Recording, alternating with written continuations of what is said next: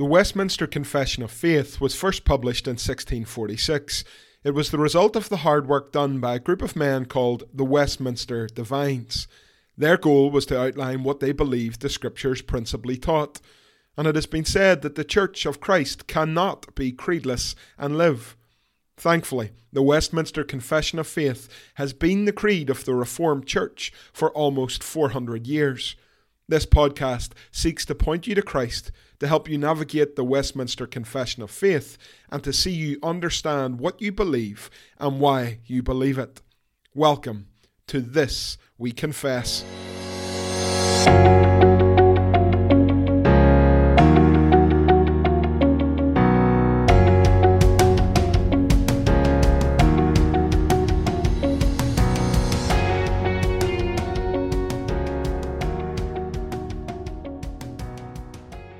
The Westminster Confession of Faith, Chapter 29 of the Lord's Supper, paragraphs 3 and 4. The Lord Jesus hath in this ordinance appointed his ministers to declare his word of institution to the people, to pray and bless the elements of bread and wine, and thereby to set them apart from a common to a holy use, and to take and break the bread, to take the cup, and they communicating also themselves, to give both to the communicants, but to none who are not then present in the congregation. Paragraph 4. Private masses, or receiving the sacrament by a priest or any other alone, as likewise a denial of the cup to the people, worshipping the elements, the lifting them up, or carrying them about for adoration, and reserving them for any pretended religious use, are all contrary to the nature of the sacrament and to the institution of Christ. Hello everyone, and welcome to episode 86 of This We Confess. And today we consider paragraphs 3 and 4 of this chapter, and consider some of the practicalities of how we are to actually celebrate the Lord's Supper. Thankfully, the Lord has left us great protection from the vanities and imaginations of sinful men. For in his word, Christ shows us the power and yet the wonderful simplicity of the Lord's Supper meal. The Westminster Divines begin by telling us that Christ has appointed his ministers to do certain things at the Lord's Supper. We don't need to reinvent the wheel, and we certainly don't need to add a little bit of spice of excitement to the supper. Christ commands, and we follow. Jesus expects his ministers to lead the supper in 4 ways. Firstly, the presiding minister should declare the word of institution to the people, and in this way we remind the gathered church that the Lord's Supper is Christ's idea. It is his gift to the church. It has his authority stamped on it. It is designed and instituted by Christ, and we see this in the Scriptures. As Jesus shares the Last Supper with his disciples, he speaks and he explains the deeper significance of the meal. Matthew 26, verse 26 onward. Now as they were eating, Jesus took bread and after blessing it, broke it and gave it to the disciples and said, "Take, eat, this is my body." And he took a cup, and when he had given thanks, he gave it to them, saying, "Drink of it, all of you. For this is my blood of the covenant, which is poured out for many for the forgiveness of sins." Mark 14:22 onwards. And as they were eating, he took bread, and after blessing it, broke it, and gave it to them, and said, "Take, this is my body." And he took a cup, and when he had given thanks, he gave it to them, and they all drank of it. And he said to them, "This is my blood of the covenant, which is poured out for many." And then again in a similar fashion in Luke 22, verse 19 onwards. And he took bread, and when he had given thanks, he broke it and gave it to them, saying, "This is my body, which is given for you. Do this in remembrance of me." And likewise the cup after they had eaten, saying, "This cup that is poured out for you is the new covenant in my blood." It is clear in the Gospels that Christ himself instituted the Lord's Supper. And following in this example, later in 1 Corinthians 11, verse 23 onwards, the Apostle Paul underlines for us that which we have received. For I received from the Lord what I also delivered to you, that the Lord Jesus on the night when he was betrayed took bread, and when he had given thanks, he broke it and said, This is my body which is for you. Do this in remembrance of me. In the same way also he took the cup after supper, saying, This cup is the new covenant in my blood.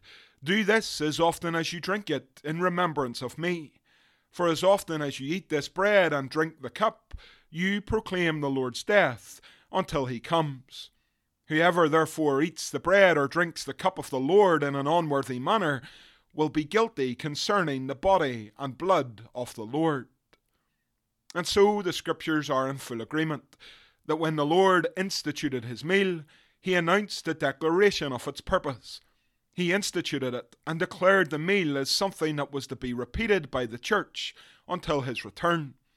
And so today, when the Lord's table is set in your church, the minister will declare these words of institution. Secondly, the Lord's Supper is to be accompanied by prayer. We're certainly not to eat and drink in an unworthy manner. We are to examine ourselves and to consider our ways. We should repent before the Lord as we prepare to receive the meal, and we should call upon him and ask him to strengthen our faith and give us a deeper sense of assurance. You could travel today, for example, to your mother's house. You could probably let yourself in, and you could help yourself to the contents of her fridge before leaving. You might even do all of this without saying a word of thanks to your parents. Although I suspect we all agree that such an approach would be incredibly ignorant and rude. In like manner, it seems ludicrous to me to suggest that prayer should not be part of our practice as we approach the Lord's table.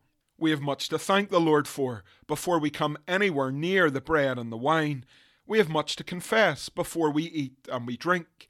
Prayer brings us into the heavenly throne room, and it causes us to fall before our holy and almighty God, who has set the table on our behalf. We are to call upon the Lord in prayer as we celebrate the Lord's Supper. Thirdly, our prayers can say plenty before the table, but they should always bless the elements of bread and wine. What did the Westminster Divines mean when they suggested this? I suspect for many of us, bread and wine are incredibly common items in our homes.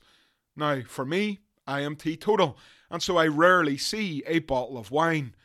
The same, however, cannot be said for bread. I can't imagine a day that goes by without bread being bought, toasted, and devoured in our home. So much so that I remember my mother describing her empty cupboards in this way. Oh, we don't even have a crust of bread in the house. To have a home without bread strikes us as odd. It is such a staple of our diet that we see and touch and taste bread every single day. And yet when we pray and bless the elements of bread and wine, we are praying that God would take everyday, ordinary, common items and set them aside for an extraordinary purpose. Please be clear here that as Reformed Christians, we do not believe that anything magical happens to the bread and wine.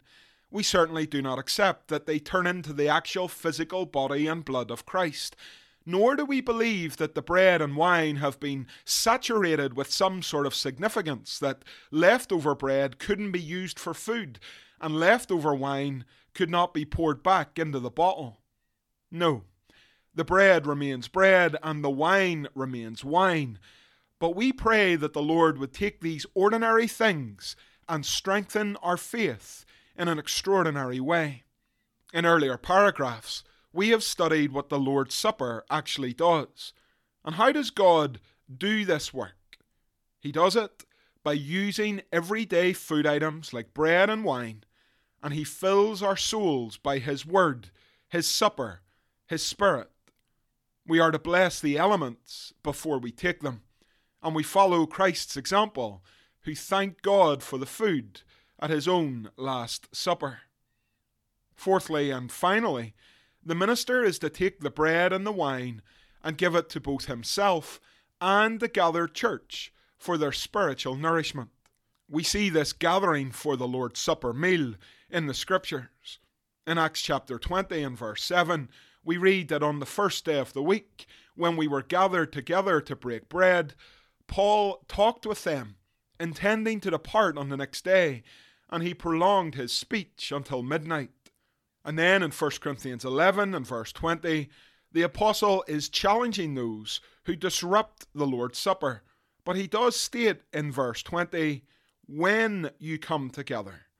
So there is this expectation in the scriptures that we will gather, and we will gather around the Lord's table.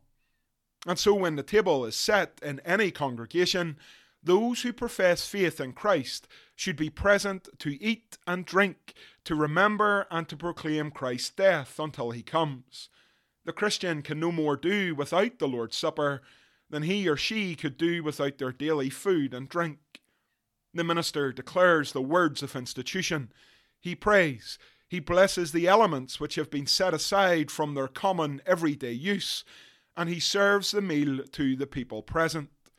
And the paragraph ends with the certain note that the supper should not be served to those who are not present in the congregation. Now, some individuals, for reason of infirmity, may not be physically able to come to the Lord's Supper, and so it may be appropriate for the elders to consider how best to pastorally care for such people.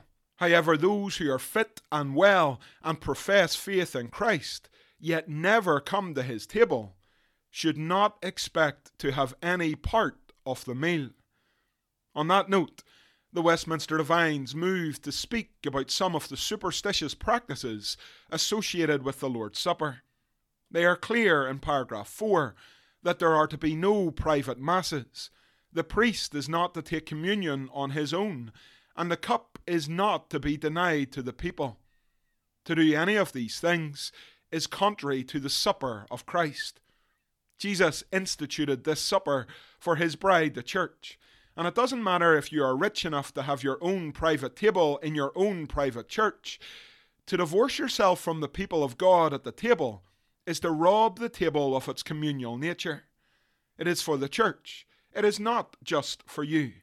And equally, if a priest or a minister decided that they alone would eat and drink in full view of the people, but never extend the cup to the gathered congregation, this too robs the Lord's Supper of its nature and significance.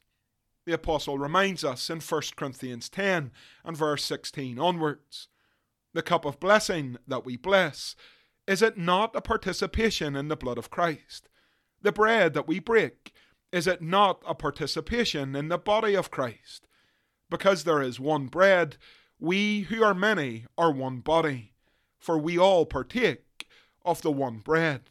And then later in 1 Corinthians 11 and verse 29, Paul counsels us, for anyone who eats and drinks without discerning the body, eats and drinks judgment on himself. And so the Lord's Supper is not a solo pursuit. It is not an exercise for you and your private mass and your private priest. The Lord's Supper is a gathered communal meal where the Church of Christ proclaims him until he comes, and we proclaim that not just do we belong to Jesus, but we also belong to one another. These perhaps might seem issues more suited to the day and age that the Westminster Divines wrote the confession, but I believe they speak to the individualism of the modern age. The Lord's Supper takes from us all notions that we stand alone, and instead it reminds us that we are part of the body of Christ. Therefore, brothers and sisters, I urge you, flee from anything in the church that creates exclusive and elite groups. There is real danger when we treat the church like a loosely connected gathering of special interest cliques. So the bread and the cup is for the people of God, not private masses or for the minister alone, but for the people of God. Additionally, as we strive to remove any hint of individualism from the supper, we should also realize that the bread and wine are not to be misused. The Westminster Divines warn that we are not to worship the bread and wine. They are not to be lifted up as if we are handling the very body and blood of Christ himself. We are not to carry them around with us in some sort of grand religious procession. The bread and the wine is not to be adored by us, nor is it to be kept in a little box for later on when we will use it for some other religious purpose. Anything of this is contrary to the nature of the sacrament and to the institution of Christ. Indeed, we would do well to remember Christ's condemnation of the Pharisees, whom Jesus said the prophet Isaiah prophesied about. Matthew 15 and verse 9. In vain do they worship me, teaching as doctrines the commandments of men. And so, my brothers and sisters, this we confess. The Lord's Supper is an extraordinary meal. Make no mistake of that. And yet, at the same time, the Lord's Supper is an extraordinarily simple affair. Christ has given us the meal. He has set aside everyday elements of bread and wine, and He calls us to come and to eat and to drink and to remember. It really is as wonderful and as simple as that. As always, here are some questions for you to consider. Question 1.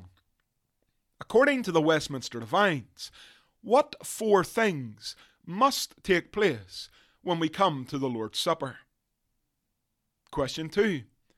Why shouldn't the Lord's Supper be taken to those who don't come to the public celebration of the Lord's Supper? Question 3. Why does the minister bless the bread and wine, and what isn't happening by way of this blessing?